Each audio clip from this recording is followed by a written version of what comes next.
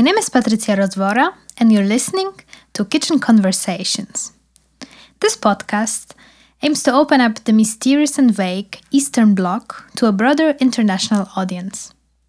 For each episode, I'm inviting one artist or researcher, and together we explore their relation, interest, and urgency to create within the framework of the post-Soviet sphere.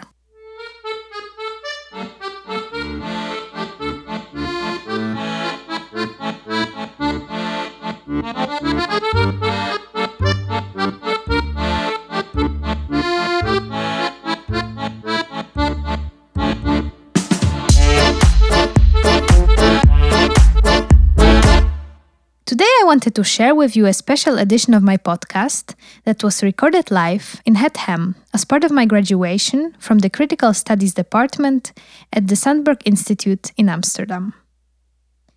My kitchen table was joined by Julia Elias, Tasha Arlova, and Eva Machov, with a poem reading by Majsa Imamovic and introduction by Arnisa Zeko. The starting point of our conversation was the exhibition titled From What Will We Reassemble Ourselves, currently on show at the Framer Framed in the east of Amsterdam. Hope you enjoy it.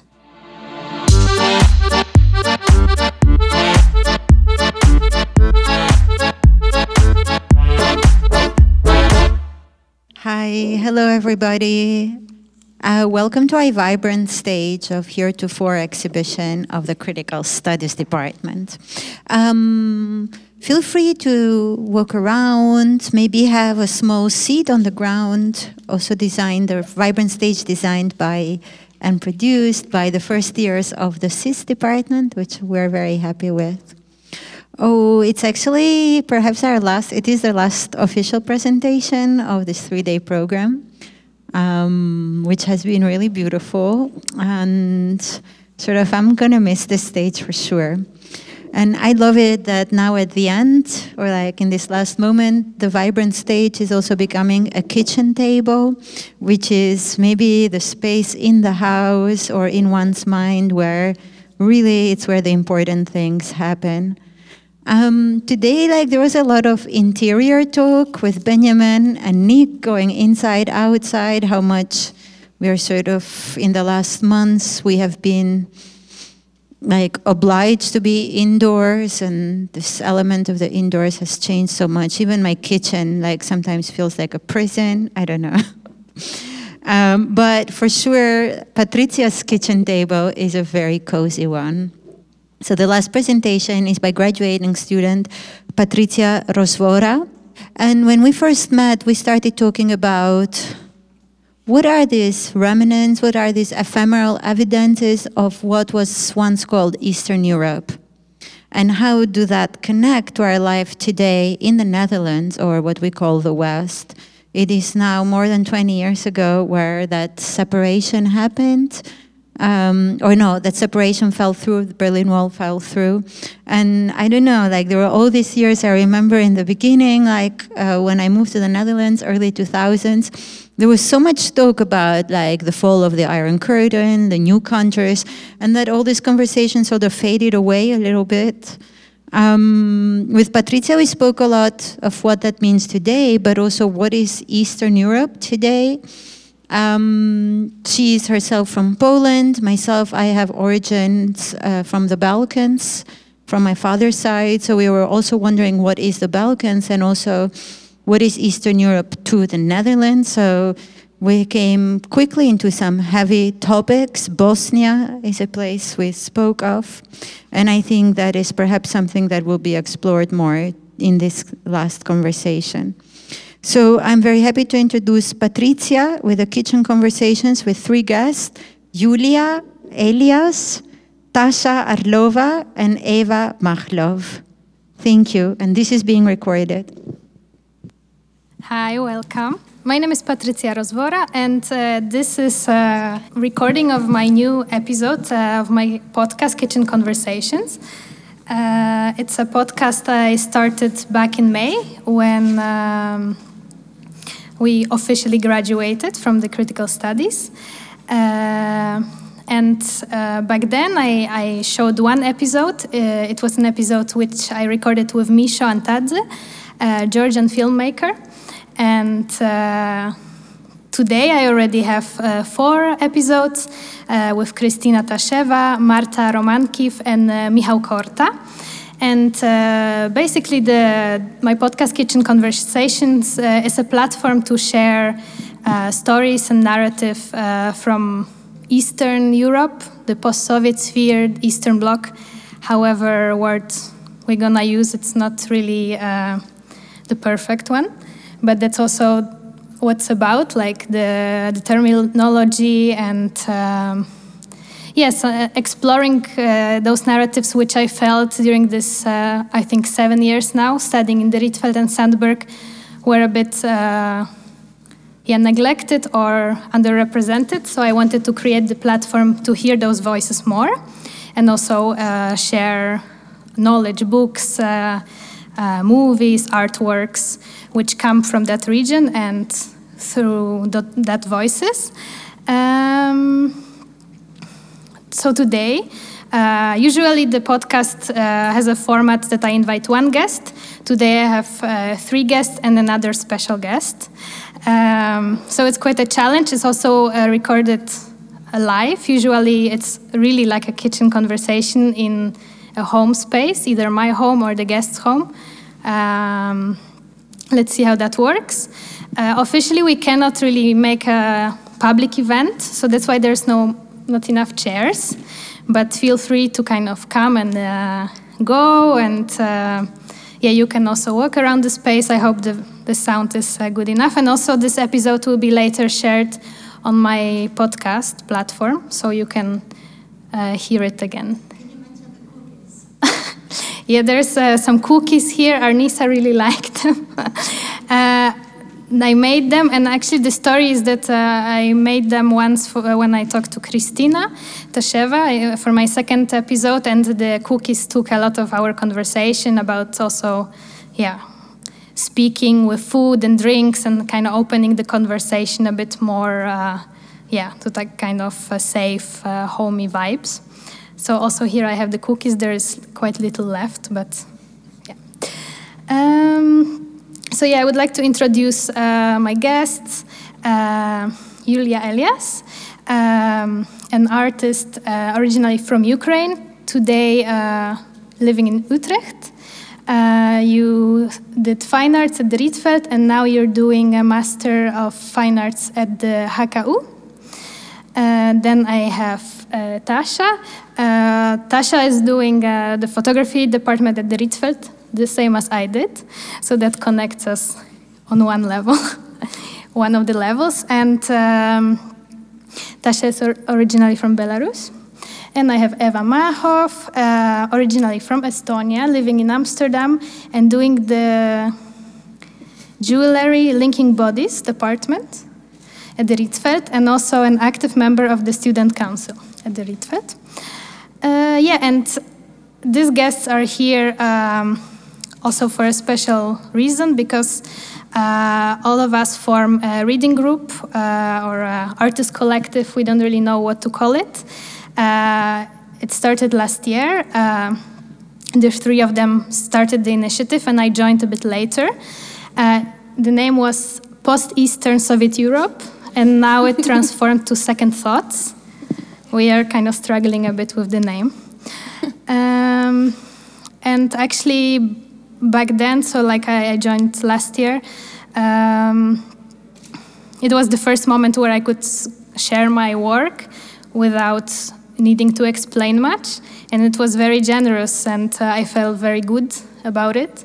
And I also wanted to invite you today to kind of finalize my study with a conversation together here. And also you didn't join my podcast yet, so today you won't share your personal work, but each of you, of course, does great work, so I hope to hear more of your personal stuff later on. Yes, I think now we can go to the topic of today's conversation. usually, I think I see this conversation as a format we usually practice in our meetings. So taking something as a starting point and continuing discussion and seeing where it kind of leads us. Today, I thought we could start by talking about an exhibition which is happening now in Amsterdam in the art space Framer Framed in the east of Amsterdam. It's an exhibition titled "From What Will We Reassemble Ourselves?" And it brings together artists to speak about the Srebrenica genocide that happened in Srebrenica and around in Bosnia and Herzegovina 25 years ago. So this exhibition in Framer Framed was conducted in the 25th anniversary, and in particularly in Holland, in Amsterdam, to point out how that history of that genocide connects to the Dutch history and how it's maybe not so openly discussed and it's not known to people. Also, it wasn't known to me, so I thought it's an interesting starting point. And for those of you who don't know what I'm talking about, what is this historical event, I would like to introduce it a bit to give a historical context. What happened in Srebrenica 25 years ago, and I actually wrote a review about the exhibition, so I will read from my own text. In the 25th anniversary of the Srebrenica genocide, which took place in and around Srebrenica in Bosnia and Herzegovina in July 1995, 6 contemporary artists, a team of researchers and an architect come together to reflect on the violent yet so recent history. Each individual perspective offers a way towards reimagining the memory of violence and loss. Not long after the fall of the Berlin Wall in 1989, the Socialist Federal Republic of Yugoslavia, consisting of today's Bosnia and Herzegovina, Croatia, Kosovo, Montenegro, North Macedonia, Serbia, and Slovenia, started to crumble into pieces. When armed conflicts broke out, governments all over Europe were hesitant to respond to the urgent reports of ethnic cleansing taking place across the Yugoslavia. In 1993, about 3/4 out of the 50,000, 60,000 Bosnian Muslims, the so-called Bosniaks, inhabiting eastern Bosnia and Herzegovina fled to the large area around Srebrenica. However, it was only a matter of time for the Bosnian Serbs forces to approach the minority and conduct their ethnic cleansing campaign. It is in this context that the United Nations signed Resolution 819, formally establishing a UN safe area around Srebrenica. In 1994, the Dutch government sent the first United Nations Protection Force battalion to protect the area. Yet in 1995, Srebrenica was overrun by Bosnian Serb forces without meeting any effective resistance from the air nor from the land. Bosnian Serbs forcefully deported over 23,000 women and children, with reports of widespread torture and rape, and brutally murdered more than 8,000 men and young boys. The International Criminal Tribunal for former Yugoslavia concluded that the massacre was an act of genocide. So the exhibition deals with this point of history and how we should understand it now in our time, 25 years after, and also living in the Netherlands, how that histories connect. I think it's important for us as artists, also from the former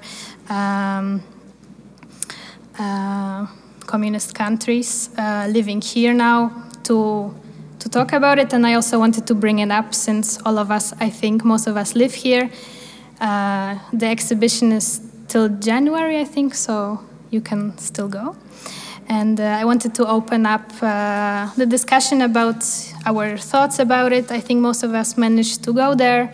If not, there was quite some material about it. But before, I thought it was very important to acknowledge that none of us here at the table is from that region. We are all representing, let's say, the Eastern Bloc, the former East. But those histories are very different, and none of us here represents those histories. We will today speak about it from the outside perspective, understanding maybe some things more, but yet from the very outside perspective.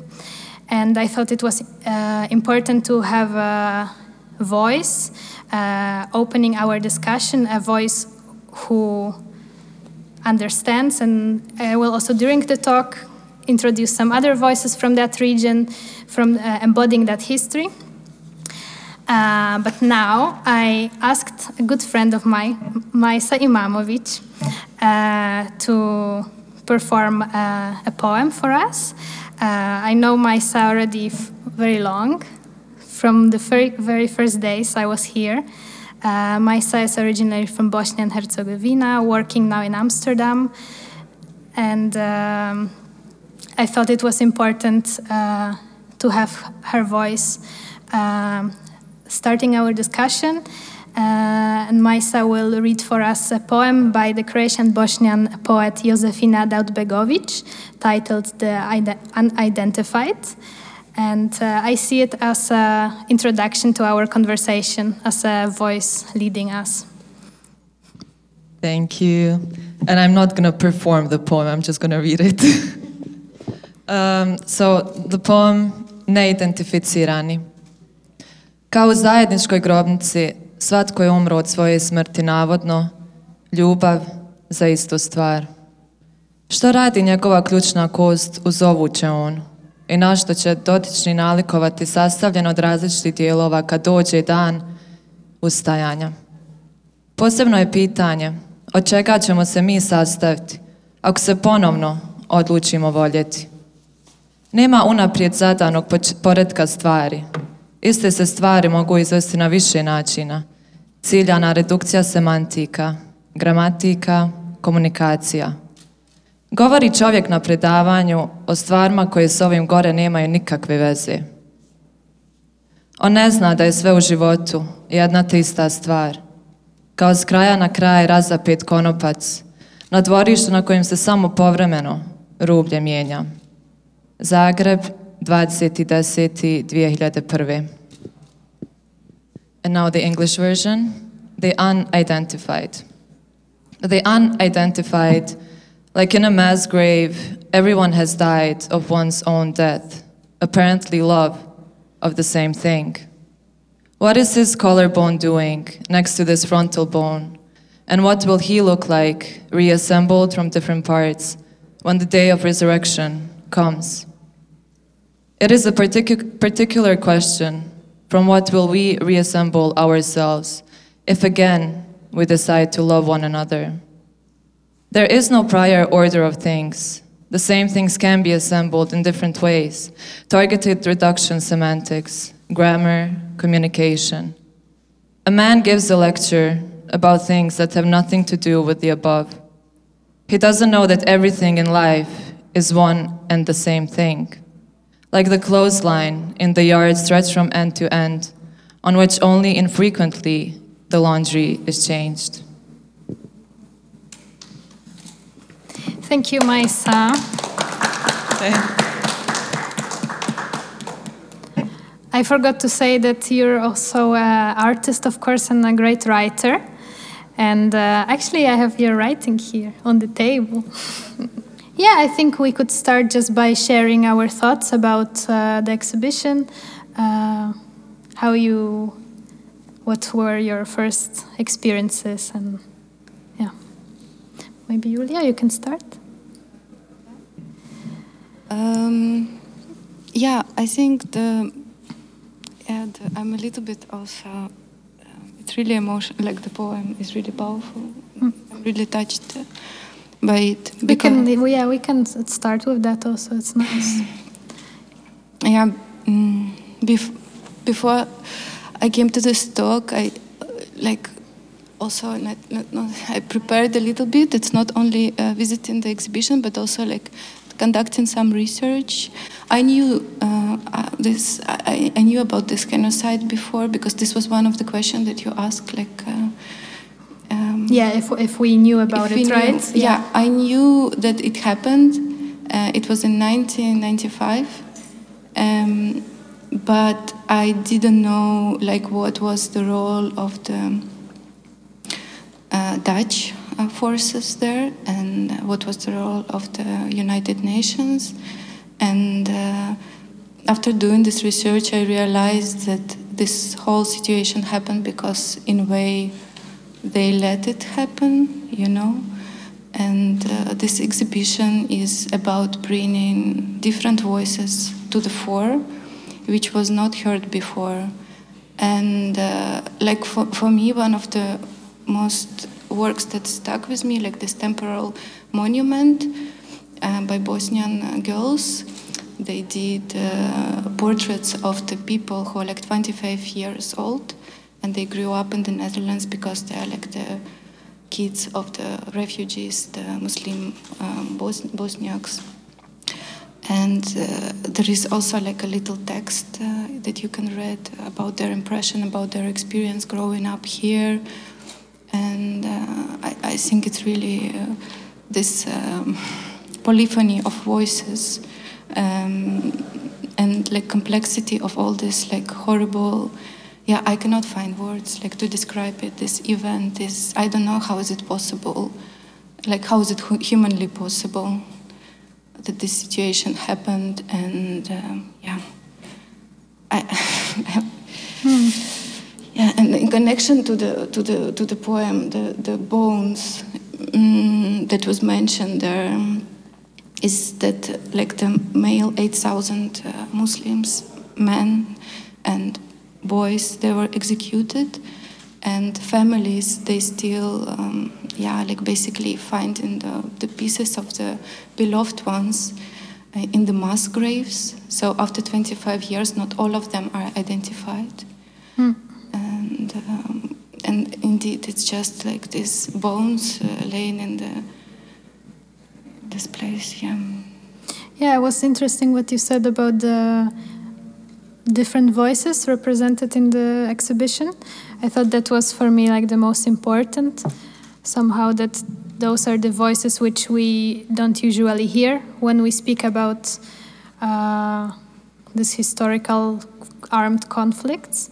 And especially there was a lot of stories about actually the survivors, because those are also part of the genocide, of course, and it's not so much talked about, the women and the children which got separated from the men. They were also part of this whole change, systemic cleansing, ethnic cleansing, and I thought that was very strong.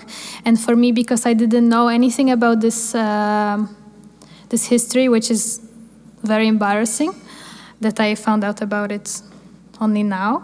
That was very somehow refreshing to learn it through this lens, and in a way that was very, helpful to learn it from a different angle, or start, understanding it from, not from the military perspective, and not how it was maybe portrayed usually in, mainstream media. I think also the fact that this exhibition was made by women, artists, architects, researchers, it's also really powerful, because usually, in the context where we come from, we, as a women, we don't talk about war or this military, situations in general. I think this was really empowering, also to hear the story by the feminine voices. And after events like this happen, usually there is the mothers there is the mothers of Srebrenica, or there is mothers of the maybe I will contextualize. The Mothers of Srebrenica is an activist group, or a collective of mostly I think it's women who, it's based in the Netherlands, and they are for years already fighting to get justice, to understand what happened, who should take,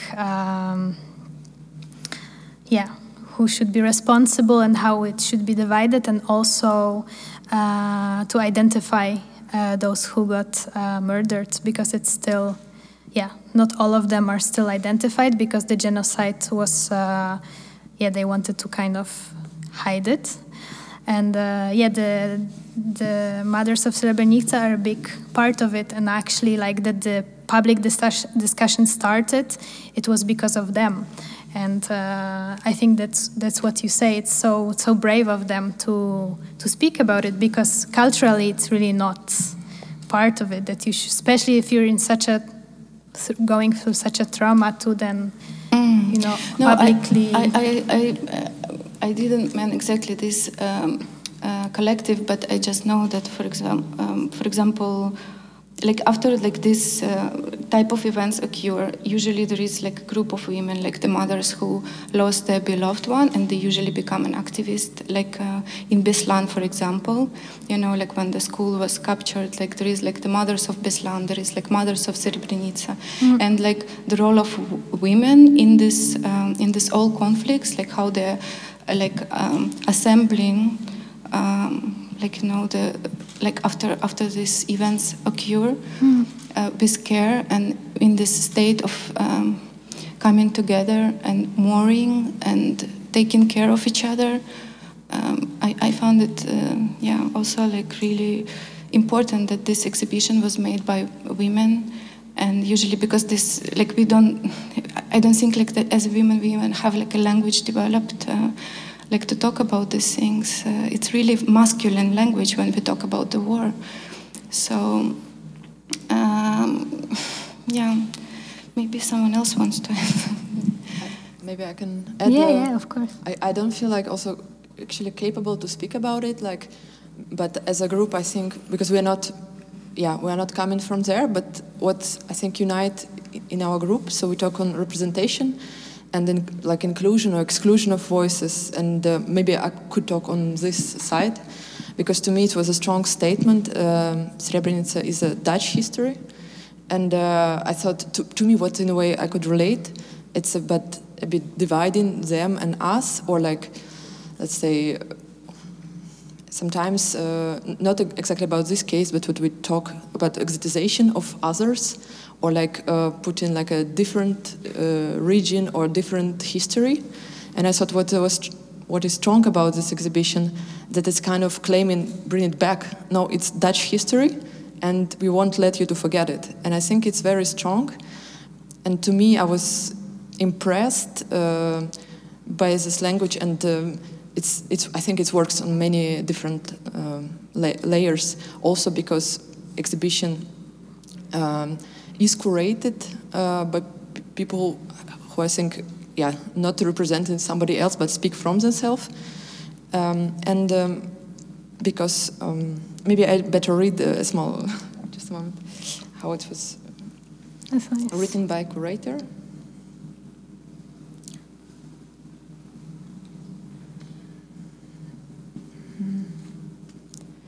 So it's interesting how Anna Dasovic, she speaks about West, like former West, and she says that the former West has been deeply complicit in sustaining the fiction, casting people as participants of a civil war and assigning them reducibly to an ethnic identity. It allows people in the Netherlands to designate the violence, which culminated in genocide in Srebrenica as originating there instead of here. I insist on speaking from Dutch perspective because it makes me complicit in the production of this divide, which is a neo-colonial divide between Europe and its exterior, between the civilized West and the barbaric ethnic others. So to me that's find something like I could relate personally to when trying to bring some topic. For example, now I'm working on bringing attention to situation in Belarus, and I find it very important also for self-empowering to say, no, it's connected to here as well. No, I'm speaking from here.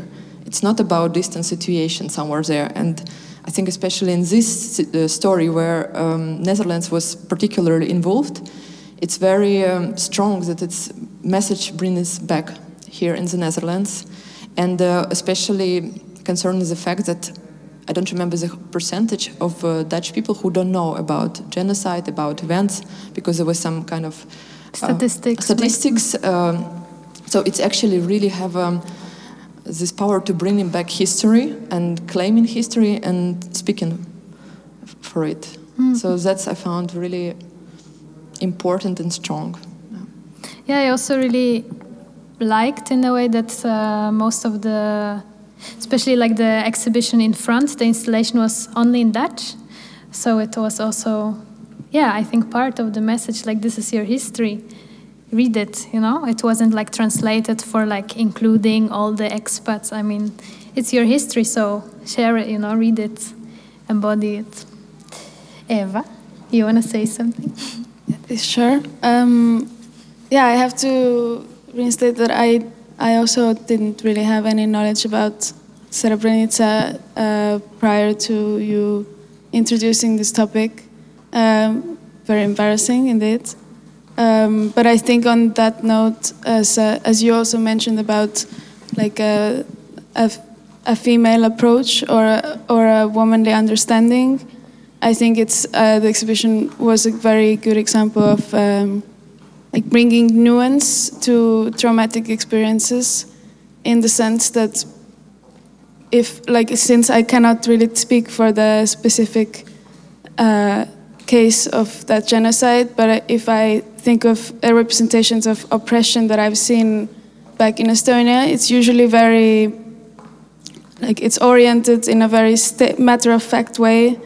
It is quite masculine. It is very much playing on the shock factor, which is quite distancing for the viewer, and I think it also gives you the opportunity not to really try to understand the complexities. And in that sense, I feel like I agree with you that it really took it as granted that if you come to the exhibition, you are part of this story and part of this exploration. And I feel like also another interesting aspect that is missing in the Estonian discourse about history is that they were still uncovering also during the exhibition, during the research, the artists, they were still showing that it is not a finished idea, and they also are not quite sure what to think or how to think about it. And I find that very, very important. And on the factor of Dutch people and the history, I'm in connection to my research for my schoolwork. Your thesis, no? Or? Potentially. Let's call it bigger. Well, I have a little collection of history textbooks from a few countries in Europe. More specifically, high school history textbooks from the current past few years program curriculum, and I have the current Dutch one also, and I found the aspect where they mention the genocide, and I mean obviously it's in Dutch, it's a very small chapter, but I used my Google Translate, so I can read it out. It's very distant, in my opinion, or perhaps everyone can make their own assumption. So it's under the chapter that also captures the overall collapse of the ex-Yugoslavia and re-independencing of the occupied Eastern European countries. So it says, the United Nations tried with peacekeepers of the civil defense to protect, but they did not always succeed. In 1995, it became Dutch UN battalion, the Dutch BAT, to be in the Bosnian city of Srebrenica, who were then overrun by Serbian troops, who then killed 8,000 Bosnian Muslims. In 2002, the Dutch government took over partial responsibility over this occurrence. It was the largest genocide in Europe since the Second World War. That's it. Very dry, very... Yeah. Not much insight. So it really doesn't give very much like participation into the happening. Yeah, I also maybe wanted to say that we wanted to invite some Dutch people who work also within the context, actually a professor of, what's the department called, do you know? Slavic Studies, Russian and Slavic Studies. She was very nice and she would like to join us next time. But yeah, also we couldn't really invite much people here, but I think it would be great also to have actually Dutch people also joining the conversation. I think that would be also yeah, fruitful. And yeah, I wanted to actually, in relation, Tasha, to what you said about which voices speak about what, I think that was also an important part of this show, and why I actually also invited us to speak about it, not being from this part of the world, not knowing, not embodying this history, but yet speaking about it and yeah, being interested and trying to make some sense out of it. I wanted to read part of an interview between Anna Dasovic, so the person who put the whole exhibition together, and the curator, Natasha Marie Lawrence. So I was in touch with Anna, and actually I also invited her, but she's doing now a residency in Berlin, so couldn't make it. But we had quite a lot of email exchanges, and I thought her voice, although she cannot be here in person, it's nice to include it here. And in this part, she precisely speaks about which identity she wants to put forward in this show and in working on this project. So Natasha is asking, can you talk a bit about why it was important to you to open the exhibition up to other practitioners? Anna, if I have learned anything from working on and thinking with Srebrenica, it is that there is no consensus on its representation. It is necessary at a moment that marks its 25th year commemoration to move away from the understanding of Srebrenica as a singular event that transpired over just a month in July 1995. My work around Srebrenica needed to be read as one part of a polyphony of positions which addresses the representation of violence in a broader scope. I also felt it was crucial to go beyond the white male militarized doctrine which my own work is centered on, and to include positions that are not marked by Dutch whiteness. Your mother was born in the Netherlands and your father was born in former Yugoslavia. You carry his name and thus perhaps also some of the racialized stigmas attached to people in the Netherlands with that background. I wonder how this informs your understanding of whiteness and why, when you speak about this project, you insist on your own Dutchness. Ever since I started the work on Srebrenica, my roots have been at the heart of assumptions curators, art critics, and journalists make about who I am as an artist and as a speaking subject. It confuses people, especially here in the Netherlands, when they realize that with my artistic practice I explicitly choose not to identify as someone from the territory of the former Yugoslavia. It is as if they lost their hold on me, their sense of what I'm allowed to say. So because of your last name, people imagine you can only embody one ethnicity, one that belongs elsewhere?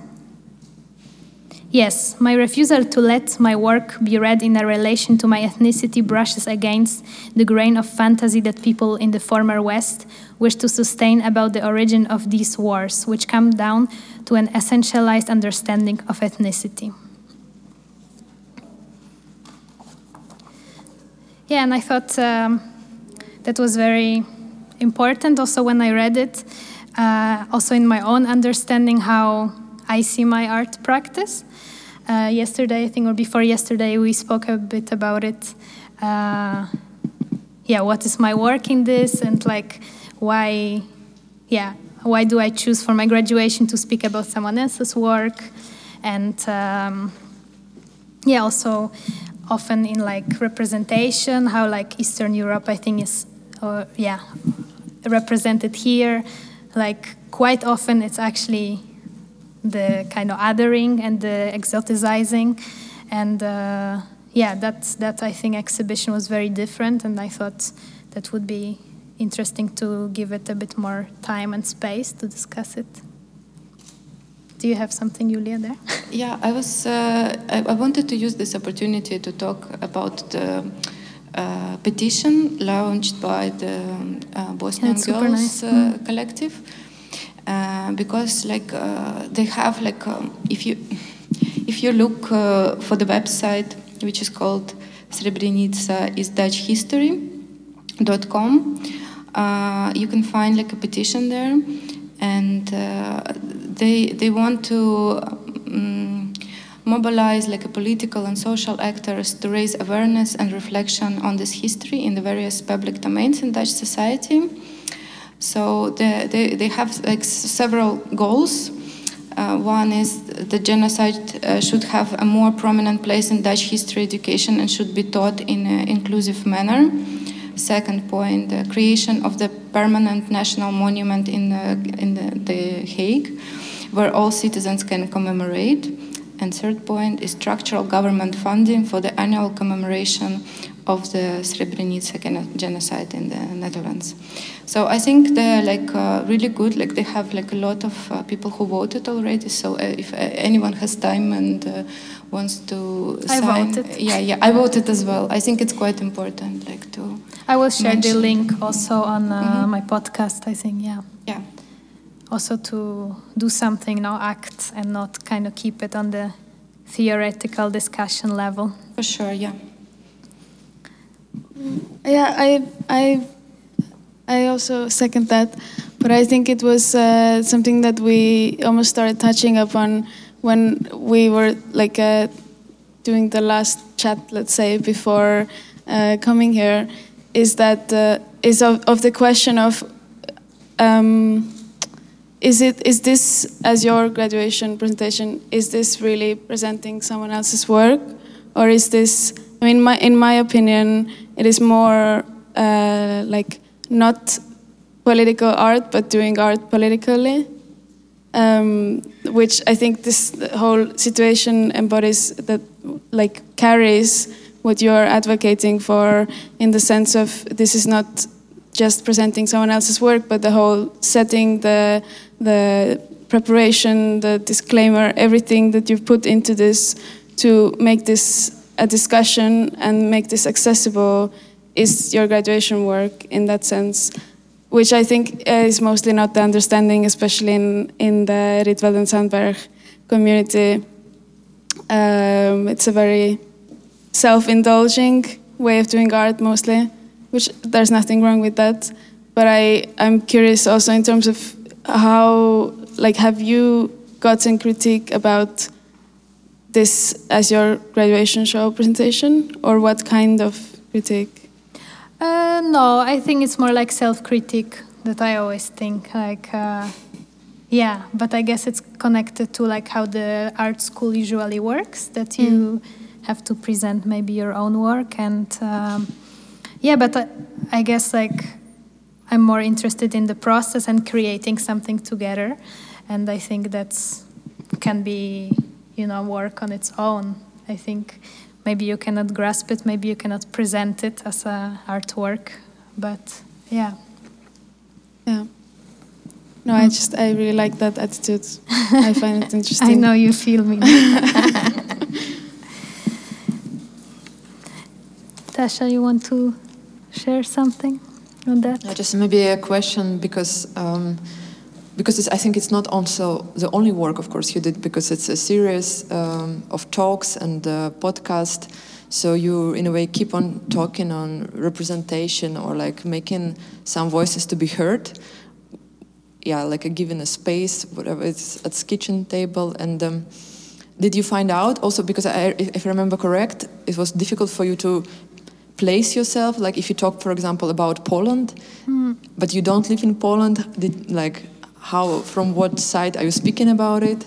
In these teams, did you find some solution for yourself, or like how do you decide to speak on it? Because if I remember correctly, you recently participated in a protest with regard with new laws in Poland.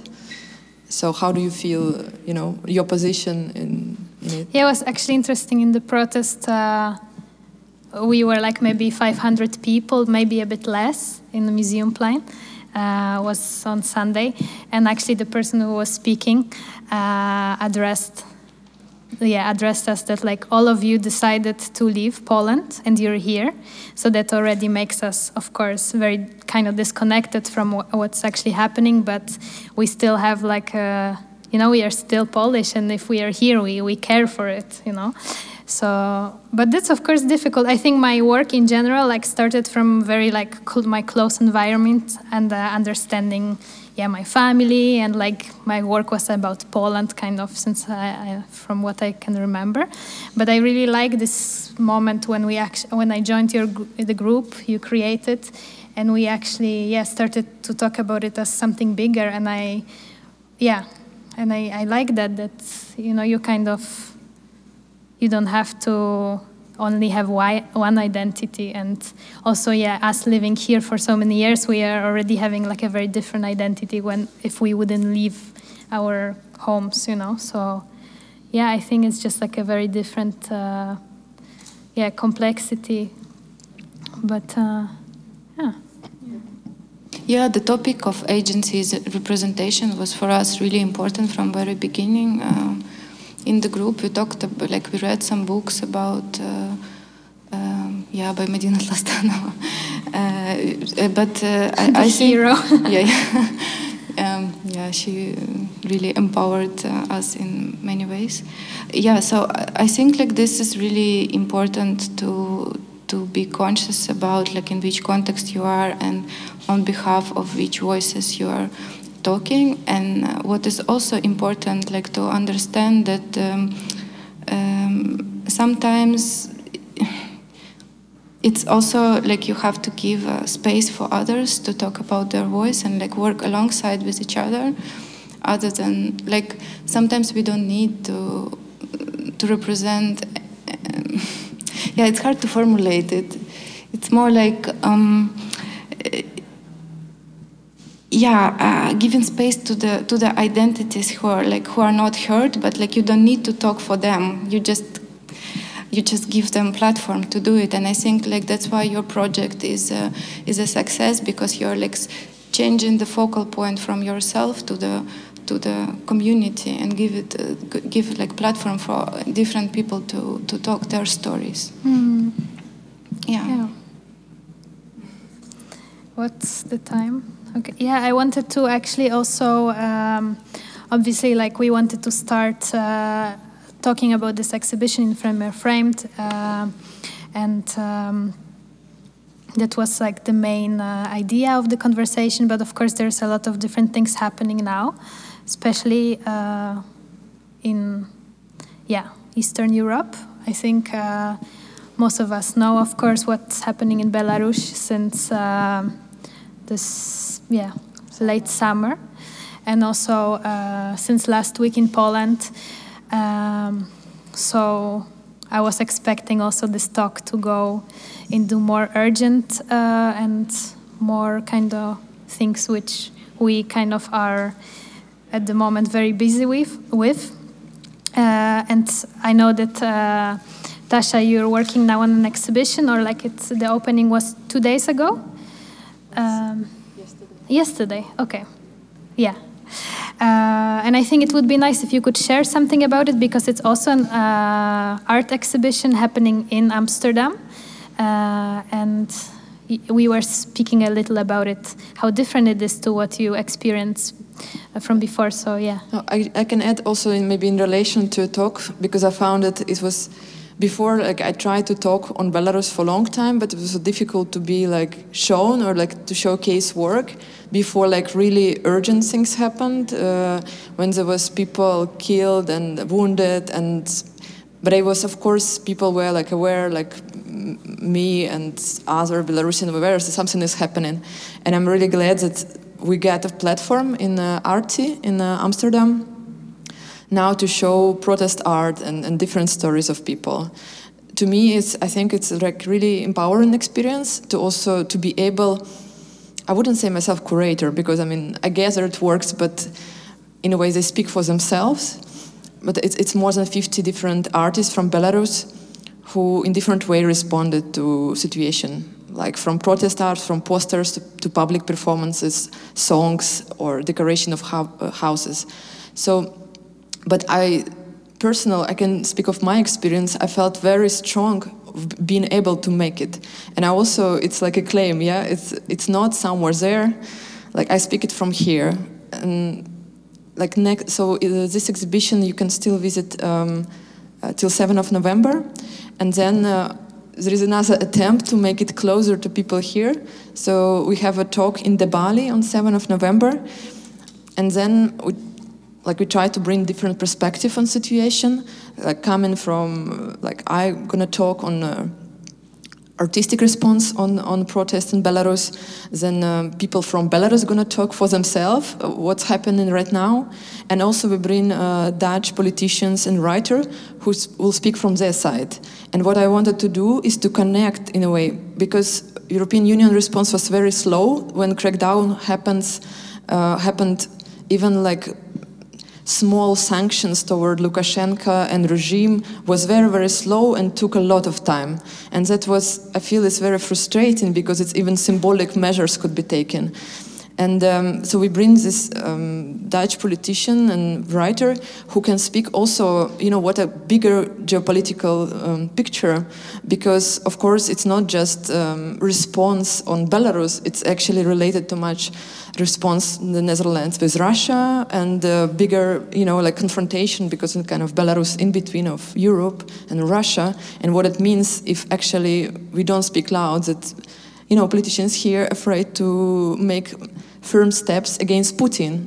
So, and that's an attempt to make it more connected to people here. So that's why I completely understand this feeling when you you talk about some distant situation, like Belarus is somewhere really far, but I say no, it's not far. It's 2 hours flight from here. And the last news actually is that now they were closing borders, so students from Belarus, from abroad, couldn't come back to Belarus. So what I'm afraid that this slow response, or at least reaction, like anything can happen. What is now, like Lukashenko starts, like real massacre. And the urgency is kind of lacking, at least even in speaking about situation. That I feel like reading news and speaking to people. So at least my hope to bring a bit of urgency to the situation, and so people can hear real voices. And in the exhibition, what I saw, because we show work about 60 different artists, so you really go to different topics. Of course, it's really difficult to talk about violence.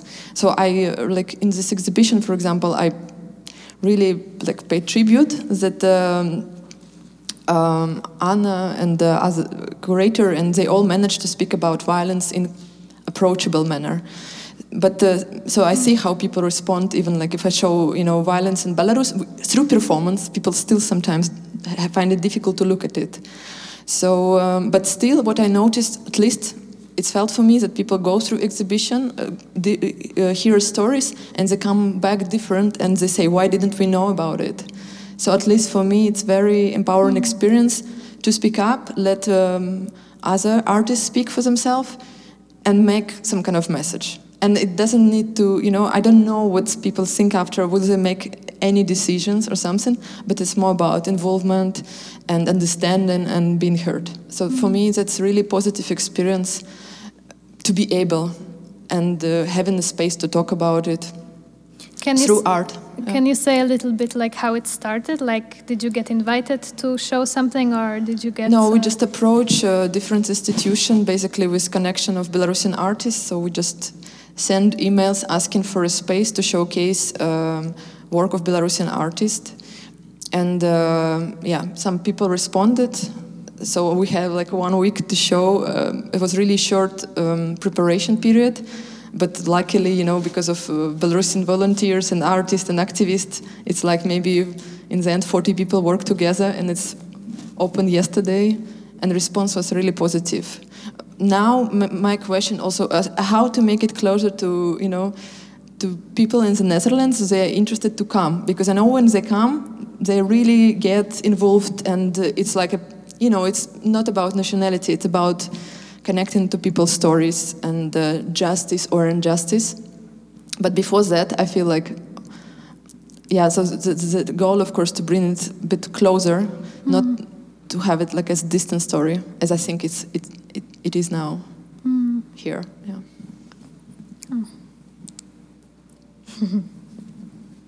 Nice. So it's till 7 of November. November. Yeah. So it's Arti at Amicitii. Yeah. And it's from 12 to 6 p.m. And it's possible to book it on website. All right. And we have also Belarusian people, activists, who are making a guided tour. So it's like also a conversation, walking through art. Yeah, I don't know. I think we are talking already 1 hour. But I think I would like to speak about one last thing, which I thought is maybe important. It's like the language and like also the how little we know about our histories, and for let's say, I guess, a representation, and like for who is which art made, or like who is the audience. I think all these things are like kind of coming back in our conversations. And when I was coming back to the Framer Framed exhibition, when I wrote this text about the exhibition, the little review, Anna Dasovic actually wrote to me. It was super nice that she read the text and she replied, and she gave me a very interesting feedback about my use of the language, and that was Julia, you said it's brave for me to bring it up in my graduation. But I think it's super important. I think it's important, and although we are kind of little on time, I think it's important to kind of maybe even finish with this. No, we're also going to talk about the events in Poland. Okay. Basically, Anna pointed out of my use of the term the Balkan territory, and me using it, talking about the history of Yugoslavia, the former Yugoslavia, how it's kind of painful and stereotypical to call the region the Balkan region, because of course the Balkan is more like a geographical term, and it doesn't describe, it describes a way broader region than just former Yugoslavia. So it was interesting, because she pointed out that probably my podcast and all the work I do is kind of going against the stereotypes, yet I kind of used it myself.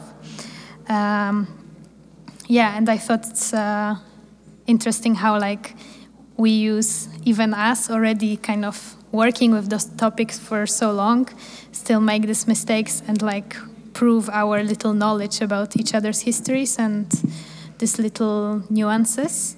And maybe just about this term that the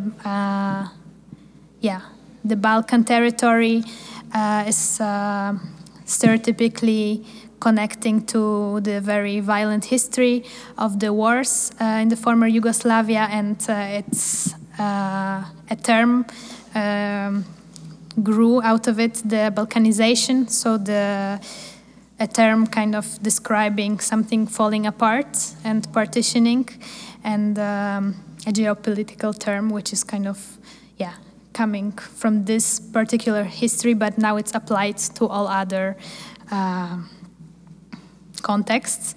And this particular kind of word, how kind of painful it can be and how hurting for people, for people embodying that history. So, I think it's quite important that you bring it up, because it's also like your learning curve, like that you want to speak, you have urged like to speak about specific topic, and then of course you can make a mistake, but then if you like get comment from the person who like embodies this history, you just embrace it, and you learn, and you're like in this process of becoming, and in the process of like figuring out like actually we like the reading group initiative was like to discover languages, like how to talk about certain things, because like when we first started, like we didn't have enough, and that's why we started to read, and from the reading and from the discussion we are learning how to talk about our identities, and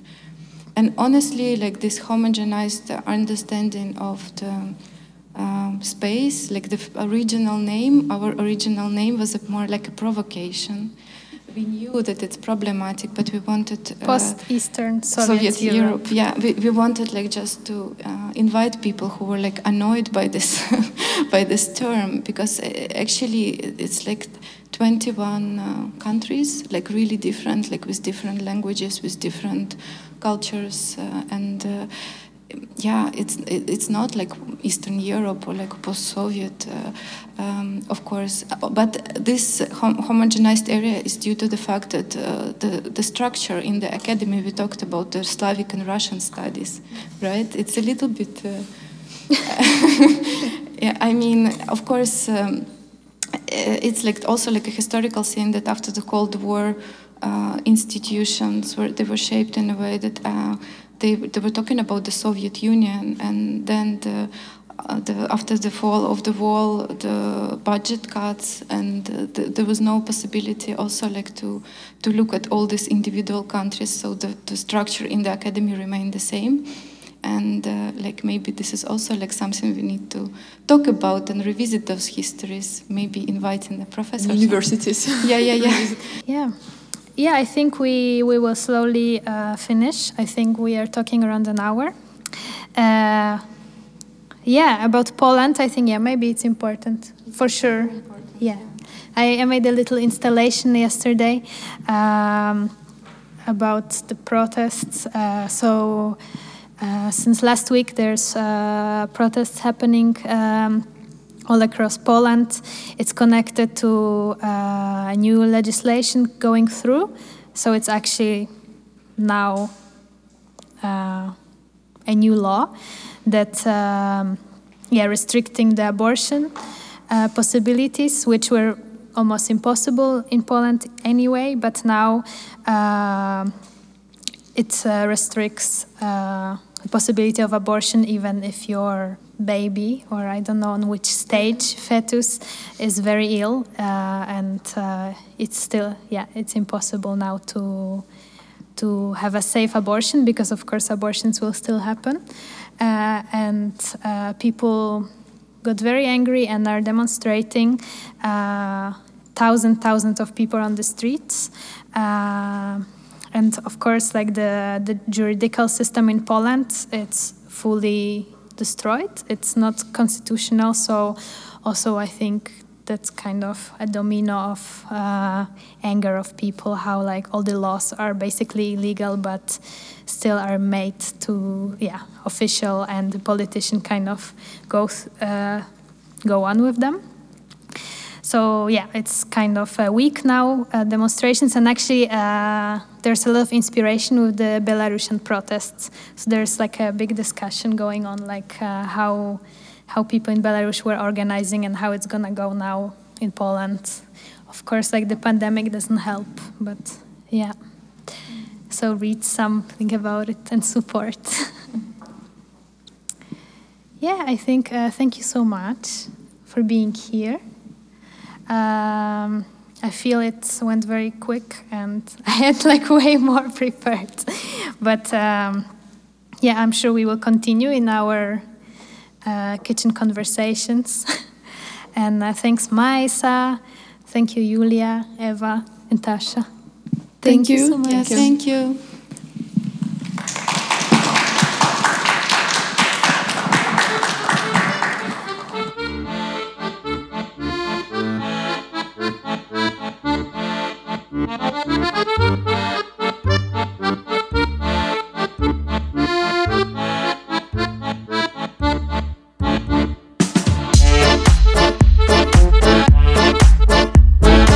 You were listening to Kitchen Conversations. Please check out the show notes for all the references made during our talk. Hope you enjoyed this episode. Until next time!